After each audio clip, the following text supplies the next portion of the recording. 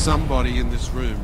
We managed to do that in the earlier service, and I'm going to ask you to be big enough to put it aside. I explained earlier in the service, if you go to a restaurant and they serve you a nice meal, oh, that's steak, I like steak, that's good, and oh, that's potato, that's lovely, I like that, and that's peas, that's good, yeah, carrots, that's good, mushrooms, oh, I don't really like those. You don't upend your plate and walk out in a huff and never go back there, do you? What do? You push it to the, we start eating mushrooms, but you push it to the side. So if you hear something in this sermon you don't like, please push it to the side and don't eat it. I had one fabulous gentleman come up to me after the first service and he said, mushrooms. And I went, huh? And he said, I pushed it to the side because I don't agree with you, but I pushed it to the side. And we can see this. If it's not a salvation issue, you can have an opinion. If it's a salvation issue, I think we should be all together on it, don't you? So I'm going to be talking about end times.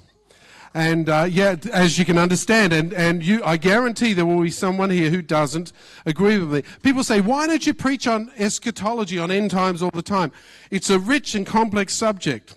But what it does is it sometimes brings division. People hold to their position so strongly that they will hurt someone else to maintain their position.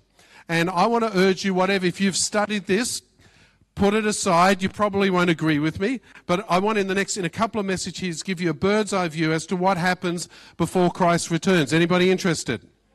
Okay, good. This week I'll talk about the signs that we should be looking for now, and next week, the controversial week. So if you know everything, don't show up, but if you're not sure, show up. And I'm going to talk about the way I believe the Bible lays out that the end of time is going to happen. Okay, so stay tuned for that. Now, most of us have no real idea what the Bible says about the end of time. Where, as Fiona says, we're pan-tribulationists. We hope it all pans out in the end. Because we don't have an opinion, because it's too complex and it's too controversial. But as you watch the news unfold on your television or your small screen, many believers are in fear, they're in despair, there's anxiety, there's confusion. But listen, if we learn the truth of what the Bible says, we have nothing to fear of what the news says. So I think we need to know a bit about this stuff so as to not be fearful when we look at what's going on around us. And like anything in this world these days, everybody has an opinion. So opinions are like noses. Everyone has one, and most of them smell.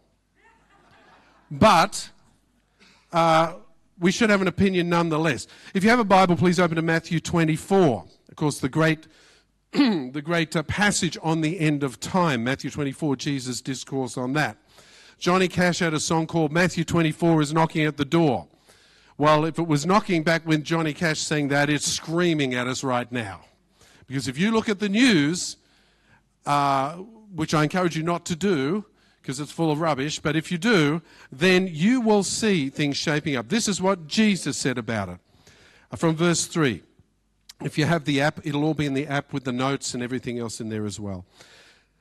Matthew 24, verse 3. As he sat on the Mount of Olives, the disciples came to him, which is Jesus, privately, saying, tell us, when will these things be, and what will be the sign of your coming at the end of the age? And Jesus answered them, see that no one leads you astray.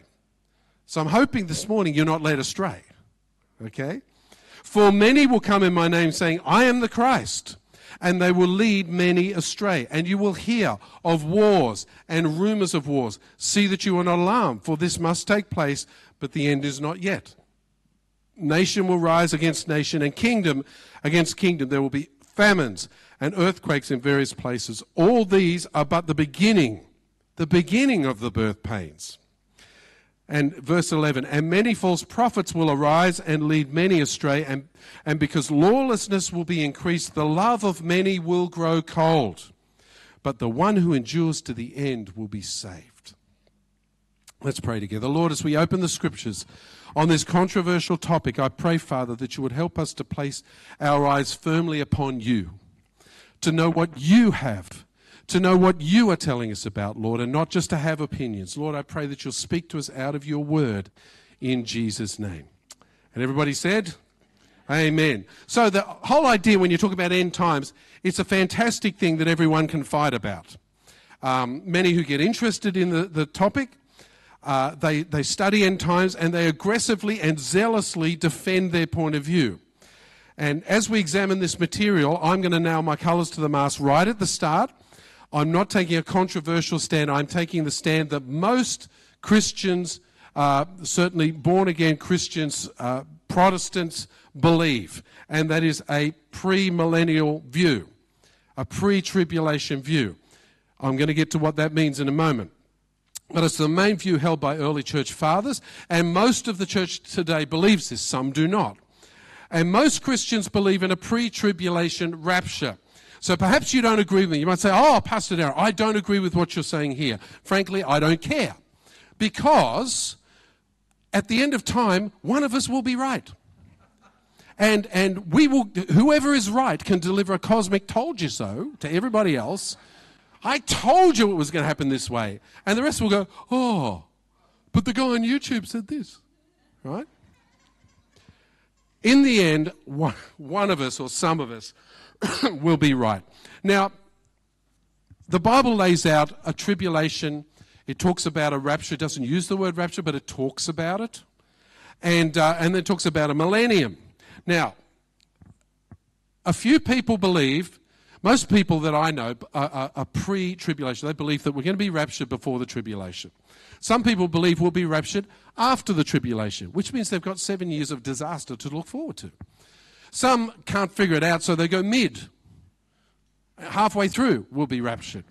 Others say, well, the rapture doesn't actually happen. That's just figurative. Some people are amillennialists who claim that we are currently in the millennium reign of Christ right now, and it's spiritual and figurative, unlike what is described in Revelation 20. Now, I'll pin my colours to the mast here. I'm not a fan of amil, because if this is the millennium, I want my money back. Because I can't see Jesus ruling and reigning in peace right now. I think we're in a battle, don't you? So I'm not a fan of that. Plus, we've already had 2 millennia of the millennium. That doesn't add up. 2 is bigger than 1. Anyway, but that's, some people hold to that view. Whatever happens here, what you need to realize, and if you study this, you have to realize that Israel takes center stage in anything that happens in end times. Okay? Don't get mad at me. I didn't say it. He said it in his word. The key to all end-time prophetic teaching is the nation of Israel. So, why is a tiny nation, 1/3 the size of Tasmania, with a population of around 7 million, the main topic of conversation in almost every news bulletin on almost every country on earth? Why is it that most of the world, if they want to pick on another nation, why is it that most of the world chooses to be anti-Semitic, to hate Jews? Why is it? I was sharing earlier that my niece, she's married to a Jew, and their kids have Jewish names, and she's actually calling them something different in the playground to come in because she's frightened that someone will hear a Jewish name and turn on her. This is in Australia, folks. We are living in a nation that, like every other nation on earth, wants to pick on the Jews. Why? It's so little. It's 1/3 the size of Tasmania. What's the significance? Some Christians actually believe that the church has replaced Israel in prophecy, so that the church receives the blessings and the prophecies that are said towards Israel, and that Israel is basically redundant. Now, I don't agree, because I believe that we're grafted in and we share the blessings. We haven't got to oust Israel. Am I right, Peter? Thank you. But we share the blessings with Israel. Like it or not, if you believe that Israel is a secular state, you're right. It's a Zionistic secular state right now. But they have always been and are currently and will be at the center of God's plan. I didn't say it, he did. It starts in Genesis, where the nation of Israel is talked about, and it's still talking about him in Revelation. So you can't, in my opinion, you can't take Israel out of the picture of end times and say, oh, it's all about the church. I'm sorry, it's not. Israel features in prophecy, and we, to our great joy and pleasure, are grafted in. Thank you. I knew 3 or 4 of you get excited about that. Now, we used to be able to say that well, God doesn't really care about Israel. You know, they're all dispersed in the nations, etc., etc. But then Ezekiel 39 verse 28 says this, then they shall know that I am the Lord their God, because I sent them into exile among the nations and then assembled them in their own land. And on May the 14th, 1948, Israel was restored as a nation after 2,000 years of being dispersed in amongst other nations. And slowly over the years, the Jews have been returning to their homeland. In 2006, Israel became the largest concentration of Jews on the planet, superseding New York. So they're coming from everywhere. They're coming back to Israel. However, Israel faces a unique situation. And you'll know this if you listen to the news or you watch, the reports of the war over there. Israel is a democratic republic surrounded by 22 hostile Islamic dictatorships that are 640 times her size and 60 times her population. The fact that Israel exists at all is a miracle. It's a miracle. It's surrounded by so many people that hate her. But it is also a necessary step towards the return of the king. So you may not agree with what I'm saying here. Please be big enough to lay it aside and go with us with the rest of it. If you hear something you don't like, don't upturn the plate, push it to the side and eat the rest of it, okay? But I believe Israel is central to everything that is going on.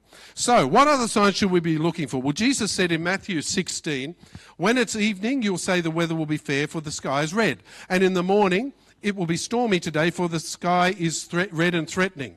You know how to interpret the appearance of the sky, Jesus said, but you cannot interpret the signs of the times. And that's really true, isn't it? We can look at the clouds and say, it's going to be rainy tomorrow. If you're in New Zealand, you have a 100% chance of being correct. It is always rainy tomorrow.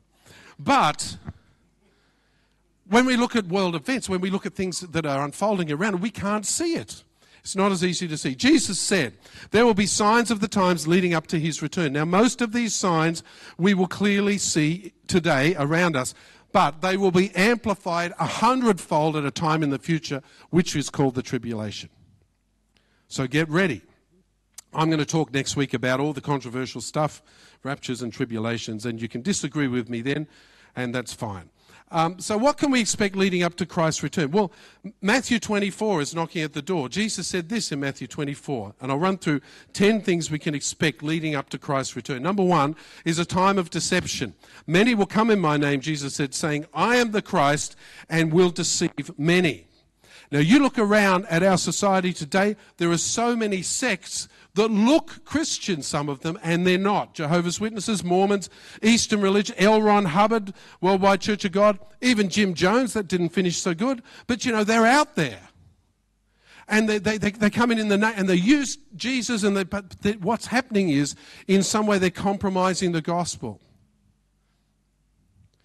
In an age of information overload with the internet and everything else, people will believe anything if it's on Facebook or YouTube. People send me YouTube clips all the time. Look at this, YouTube's not the Bible, folks. There is some truth. There's many truths out there. There's many people preaching the right thing on YouTube. But there's also a lot of deception, and you have to be on guard. Don't swallow stuff just because it's on YouTube or Facebook, especially if it's on Facebook. Because if you say something truthful about God on Facebook, they ban you. This has been removed because of whatever, Our experts have looked at this and decided it's not. Who's the experts?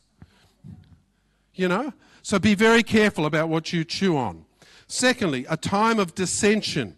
You will hear of wars, rumors of wars. Nation will rise against nation and kingdom against kingdom. We've seen more war in the last century than ever before, with an estimated 187 million people killed in last century alone. The book of Revelation tells us to expect a period of ceaseless, unending, and terrible war. It appears that we're already preparing for this time. Did you know 50% of all research science today is directed towards armed development or something to do with the military? And there is at least one military weapon and 4,000 pounds of explosives for every man, woman, and child on the planet. We are sitting on a powder keg giving off sparks. Right? This is happening all around us. A time of devastation. There will be famines. You know, experts say that 70 to 120 million people died of famine in the 20th century. And we have more than enough food. We just don't get it to them. A time of disease. Pestilences is mentioned in Matthew 24:7. New and emerging infectious diseases are occurring. Do you think it's possible that a disease can happen in our society that brings our society to its knees? Well, 5 years ago, I'd have said, no, of course it can't. What are you talking about? In COVID, we saw how you can control millions and millions of people using the health mandates. Because disease is one of the things mentioned here. A time of disasters. Earthquakes in various places, the Bible says. Well, almost 2,000 significant earthquakes occurred in the 20th century, the deadliest being this one, the 2004 Indian earthquake and tsunami, which resulted in almost 230,000 fatalities. Isn't that incredible? We were actually in PP Island not long after this, maybe a month or two after the earthquake and tsunami happened. There was still debris floating in the island. And the middle section, which used to be jungle, was just palm trees. Everything else had been cut like a razor right through. I mean, there is a whole lot of shaking going on, I'm telling you. And they're increasing through as the years go on. It'll be a time of death. Jesus said, they will deliver you up to tribulation and kill you, and you will be hated by all nations for my name's sake.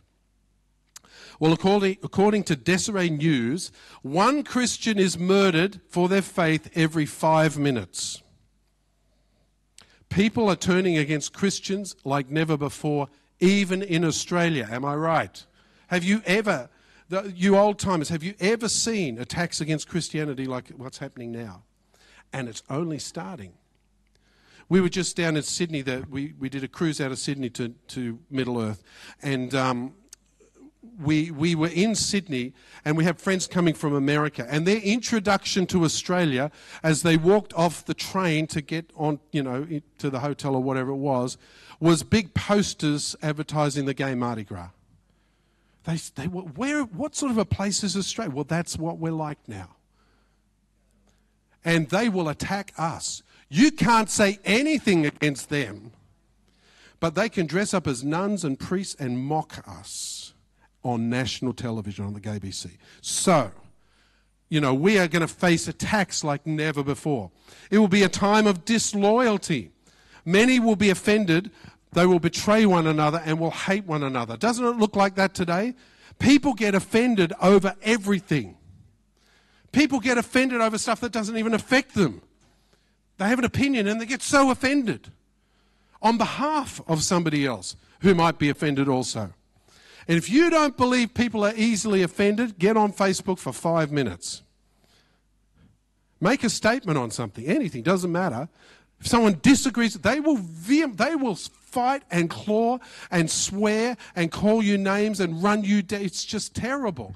People are offended by so much. So please, as I share these things about end time, don't get offended. You'll be as bad as them. A time of delusion. Many false prophets will rise up and deceive many. Now, it should be noted that part of the delusion of the last time's religion, where they're leading people away from Christ to whatever the belief is wrapped around drug use. Now, interestingly, if you look at Revelation chapter 9, verse 21, it talks about sorceries as being part of this whole scenario. Now, sorceries, the Greek word for sorcery is pharmakia, which is for pharmacy. So what they're telling us, it's an ancient reference to people using mind-altering substances in association with false religions. So drug use is going to increase rapidly before Jesus comes back. We have the promise there. It's a time of defection because lawlessness will abound, Jesus said. The love of many will grow cold. People will turn away from God and only the faithful remnant will remain. Do you know, I couldn't find figures for this on YouTube, no, on anything. We all know Google's another way of saying God these days, so it seems to hold all the answers, but it's not, of course. But someone told me one time that it is estimated, and it's only an estimate, that half of the professed Christians on the coast don't attend church. They've been offended by something, upset about something, or drifted away, or whatever. So we live in a time where people's love grows cold. It really does. And when you say to people, when you say, I want to talk to you about Jesus, yeah, I tried that, it didn't work. He's not an it. And he never doesn't work. He always works. But people come in and they say, well, I'll try it, I'll give it a go. Well, I'm telling you, if you give Jesus a go this morning, he comes through for you. He changes your life, am I right? It's a time of declaration. The gospel of the kingdom, Jesus said, will be preached to all the world as a witness to all the nations. This has not happened yet, but it must happen before Jesus returns. So you're sitting here going, man, that just sounds like terrible, bad news, all of that. Well, but wait, there's more. But wait, there's more. There's more to come. All of these signs sound pretty bad, but Jesus described these as the beginnings of the birth pains. There is far more to come. Greater pain, greater devastation, greater fear. So if you watch the news, be comforted by the fact that things are only going to get worse. Because they are. Do you find that upsetting? Do you find that distressing? We shouldn't. It's just the way it is going to go. David Jeremiah writes this, as bad as it could be today in our world, it could and will get worse. A restraining influence in our world holds back this dark satanic tide of perversion and lawlessness in check. Who has the power to restrain Satan? Only God. And God, the Holy Spirit, the third person of the Trinity, it is he who draws the line today and keeps the ocean of evil at bay. The only reason we're not already in the tribulation is that we are here and we carry the Spirit of God within us. And we say, no, I'm not going to accept that. Does this kind of talk depress you? Does it fill you with hopelessness? It shouldn't, because our hope is in Jesus and in his word, not in the television, not in the news stations. Okay? We need to have our hope in God's word. 1 Thessalonians 4:13, Paul says this, we don't want you to be uninformed, brothers, about those who are asleep, that you may not grieve as others do who have no hope. We looked at this when we talked about heaven. We don't have to grieve as those who have no hope. Because when we die, the Bible says, absent from the body, present with the Lord. When we die, we are going to go to be with the Lord. So why should we grieve? We should grieve because people that we love don't accept Christ. That's the disaster. But when we love the Lord, we can be sure that we will see one another again. So don't get worried and fearful when you see what's happening in the news. We don't know what the future holds, but we know who holds the future. So next week we'll talk about all the controversial stuff, and I'm sure I'll have several theologians here who'll sort me out on that. But for now, what I do have to tell you is we are already seeing signs of this happening all around us. So the take-home message from this is this: we need to get serious about serving Jesus. This is not the time to float through life. So what does it all mean for us? We should study these things to give us hope. Jesus has promised to return, and we will be with him forever. So what should we do about studying this? How should we respond to all this sort of teaching? Because quite frankly, if you go out into the world, people are depressed by what is going on around them. Do you know, the younger generation, they've run surveys, there is more anxiety and depression amongst our youth than ever before. Than ever before in the history of mankind. They have more stuff, more technology, more connection with the World Wide Web and everything else, but they are more depressed and more anxious. You know why? Because they're taking their existence from that and not from the Word of God. And here's the thing. They are so down and depressed. When they ran a survey of young people and said, why are you so anxious? What is it that's keeping you up at night? Why are you so depressed? You know what the number one answer in their survey was? Climate change. We have a generation that's worried, sick about climate change because they've swallowed all the stuff that's been dished. Now, I think that we should take care of our planet because I just like our planet, right? I think we should take care of things. I think we should not pollute it. But I'm not going to fall for this stuff that we're going to, that our generation is ruining everything. Every generation's ruined everything. We had one of our relatives got stuck into Fiona one time because we had a party and she threw all the plastics in the one thing and chucked it out because she just didn't want to separate everything out. And this person said, that's terrible. You're killing your generation has killed the planet. And Fiona said, really? Because my generation used cloth nappies.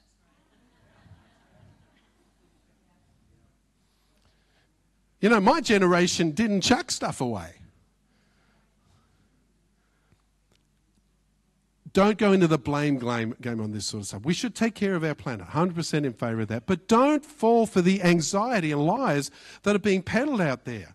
Because the answer to it all is Jesus Christ. So how should we respond to this sort of teaching? I'll wrap it up with this. Number one, we should stand fast. Folks, this is not the time for country club Christianity or to go chasing new ideas and doctrines. We must stand firm on the truths that we know are unshakable. Do I hear an amen? 2 Thessalonians 2, verse 15. Paul writes this to Timothy. So then, brothers, stand firm, hold to the traditions that you were taught by us, either by our spoken word or by the letter. Paul's saying to the Thessalonians, listen, you guys, don't go chasing after everything else. Stand firm to what we taught you. Don't go wandering off after everything else. Just because it's on YouTube doesn't mean it's gospel. And our whole generation, this is all of us, old timers as well, right? We are the shiny object generation. I'm going to do this with my life for the Lord. I wonder what that is. What was that? What was that? And we don't focus on anything. We just, whatever comes along, there's a new thing here. Oh, let's follow that. Let's pursue that. Let's get back to the gospel. Let's get back to the Word of God. Let's stand firm on what God has for us. Number two, we should keep loving and not judging. Another controversial statement. 1 Corinthians 4 verse 5 says this, therefore do not pronounce judgment before the time, before the Lord comes, who will bring to light the things now hidden in darkness and will disclose the purposes of the heart.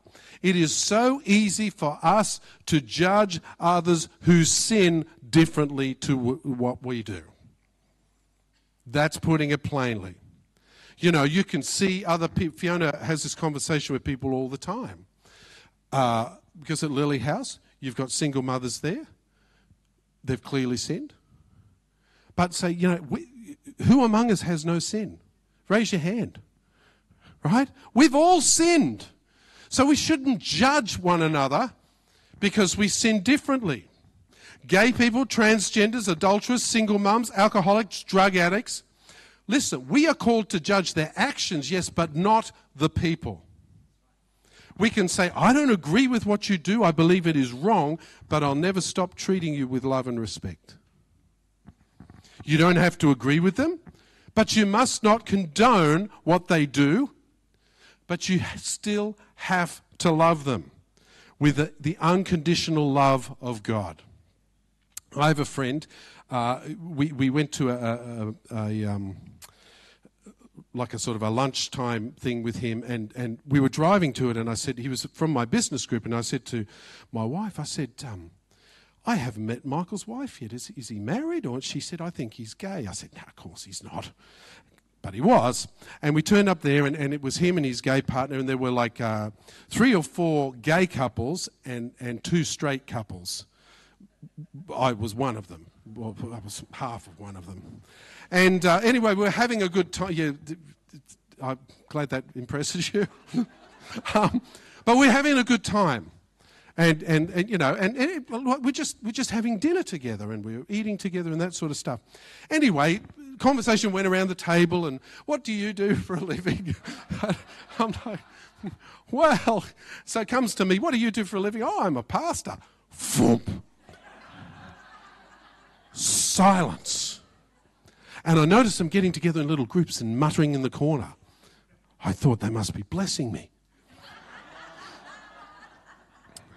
Anyway, my friend eventually came over to me. He said, I have to ask you this question before we go on. I said, yes.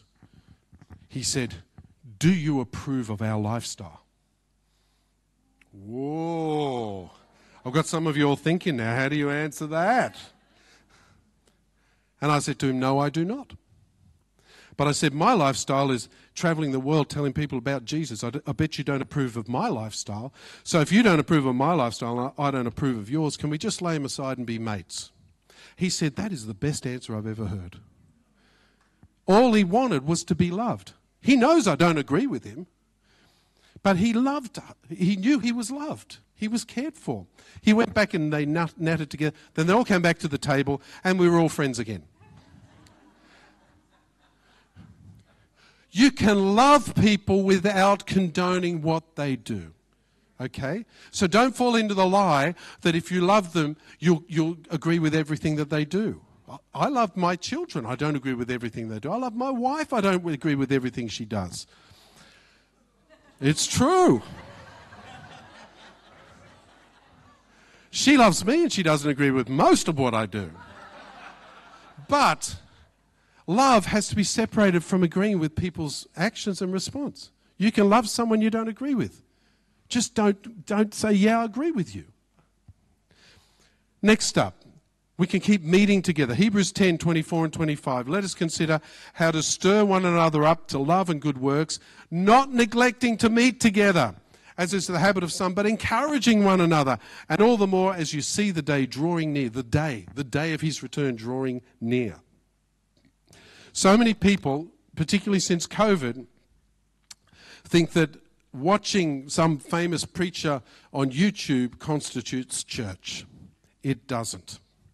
And people leave church over all sorts of reasons these days. This morning, just as we were sitting down to do our quiet times, Fiona got a message from someone who's leaving our church because someone did something that offended them, and so they're leaving our church. They wanted to let us know. It wasn't me, it wasn't her, it wasn't our leadership, it wasn't the church, it was just somebody else in church. And we went, okay. Fiona said, what do I say? I said, just say, God bless you, we hope you find a church that doesn't offend you. She didn't write that, but that's what I suggested.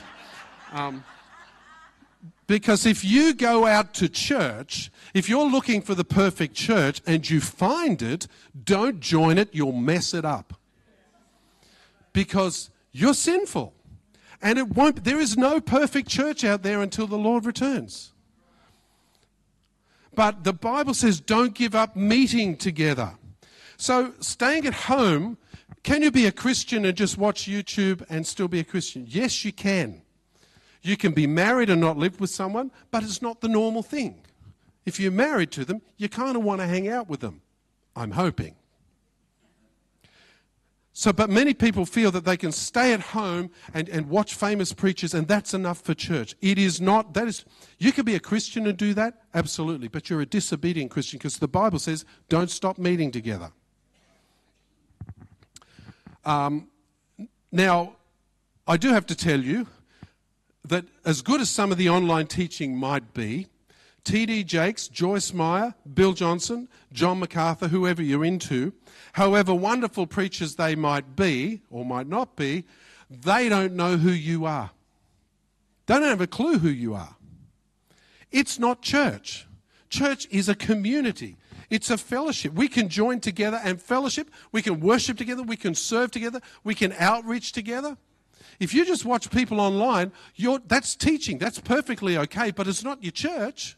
They don't know who you are. They don't have a clue. Your pastor should, or some pastor should. Real church is where we get together, we find a community, and together we reach out to the rest of our community. That's what church is. It's the body of Christ reaching our community. So don't fall away in that area. Keep meeting together. Keep coming to church. Some of you say, oh, gosh, it's so hard to get up in the morning. That's why we have this service, so you don't have to get up so early. And you can make it to church. So don't stop meeting, whether it's here or anywhere else. Don't stop meeting together. It's important in the scope of things as we reach the end times. The next thing is keep sharing the gospel. 2 Timothy 4, verses 1 to 2. Paul says to Timothy, I charge you in the presence of God and of Christ Jesus, who is the judge of the living and the dead, and by his appearing and his kingdom, preach the word. Be ready in season and out of season. Keep preaching the word.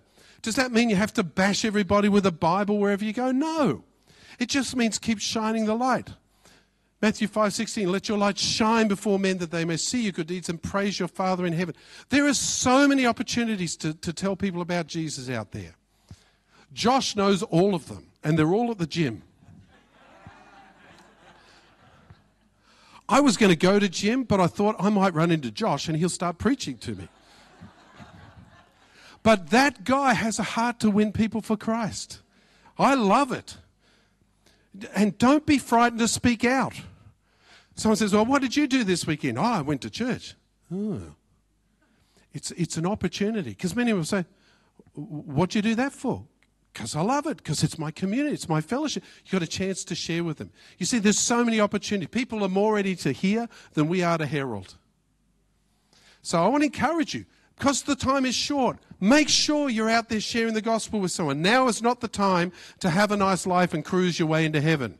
Spurgeon said this, have you no wish for others to be saved, then you are not saved yourself, be sure of that. They're strong words. But we should maximize our impact on this doomed world. Is that right? And finally, set our minds on heaven. Colossians 3 verse 2, set your mind on things above, not on earthly things. You see, this world is not our home. And Jesus is coming soon. And if you're not sure of how this is going to roll out, come next week. You'll get a theory. How do I know? I haven't been there yet. But it's what I believe the Bible talks about. But I think all of us will agree the writing is pretty clearly on the wall round about now on our television sets, don't you think? Can't you see the things are building up to a climax? So get encouraged and get busy devoting yourself to serving the Lord as the time draws near. Matthew 24, therefore you also must be ready, for the Son of Man is coming at an hour you do not expect. Luke 18:8, when the Son of Man comes, will he find faith on the earth? See, Jesus comes, he can come for us at any time. And when he does, he's coming to take us home to be with him. So when he returns, let's be busy about the Master's business. Do I hear an amen? And his business is bringing the world to him. I believe that we are living in the greatest time for Christians to be alive in the history of the world. Because what we read about in the Bible, we are seeing happening all around us. So it shouldn't distress us. It should encourage us. It should enthuse us to make the most of the time that we have, for the days are evil. So I want to encourage you, in any way you can, get involved in what's happening here at Ignite, because we want to make an impact on our community, because the time is short and the days are evil. It's coming, folks. You can't hold this stuff back. God's not going to call it all off just because you don't get it. These are real events that's happening all around us. But the exciting thing is that I've read the book. I know who wins. And whether I'm right or someone else is right, it doesn't matter. Because what we have to agree on the gospel and the things of God, the things of the gospel. We can disagree on all the other bits and pieces. But let's agree on what's important. You know? I think it's the greatest time to be alive. We are going to watch, the next 10 years, you are going to see the Bible unfold around you like you've never seen before. And some of it will be painful. But thank God he loves us and we keep our eyes on him. Do I hear an amen? So what I want to do is something a little bit different to finish up today. I believe that the time is short and the days are evil and our prayers matter. Do I hear an amen to that? So today, as we finish up, we'll finish with a song in a little bit, but what I want you to do is to grab a couple of people around you. Might be people you don't know. Maybe you do know them, I don't know. But get together with a couple of people and I want you to think of 2 names of people you love who don't know Christ, and let's pray and believe for their salvation. Is that good? Leanne tells me we did this on Tuesday night. I didn't know. But I think it's a fabulous thing for us to do, because the days are short and our prayers matter. And we need to pray and believe God for the people I want to go to heaven with the people I love, don't you? We need to not be flippant about this and float through life. The stuff we get upset about is not important. The stuff we worry about, most of it, the vast majority of it, 99% of it, never even happens. Worry's like a rocking horse. It keeps your mind occupied, but you don't actually get anywhere. Just on the spot. So we need to lay that aside, focus on heaven, and believe the Lord for salvation all around us. Do I hear an amen? So as we finish up, why don't you just get together in little groups of 2s, 3s, 4s, or whatever, and think of 2 names of people you love who are not Christians, and let's believe for them to be saved. Can we do that? And then we'll finish with a song in a few moments.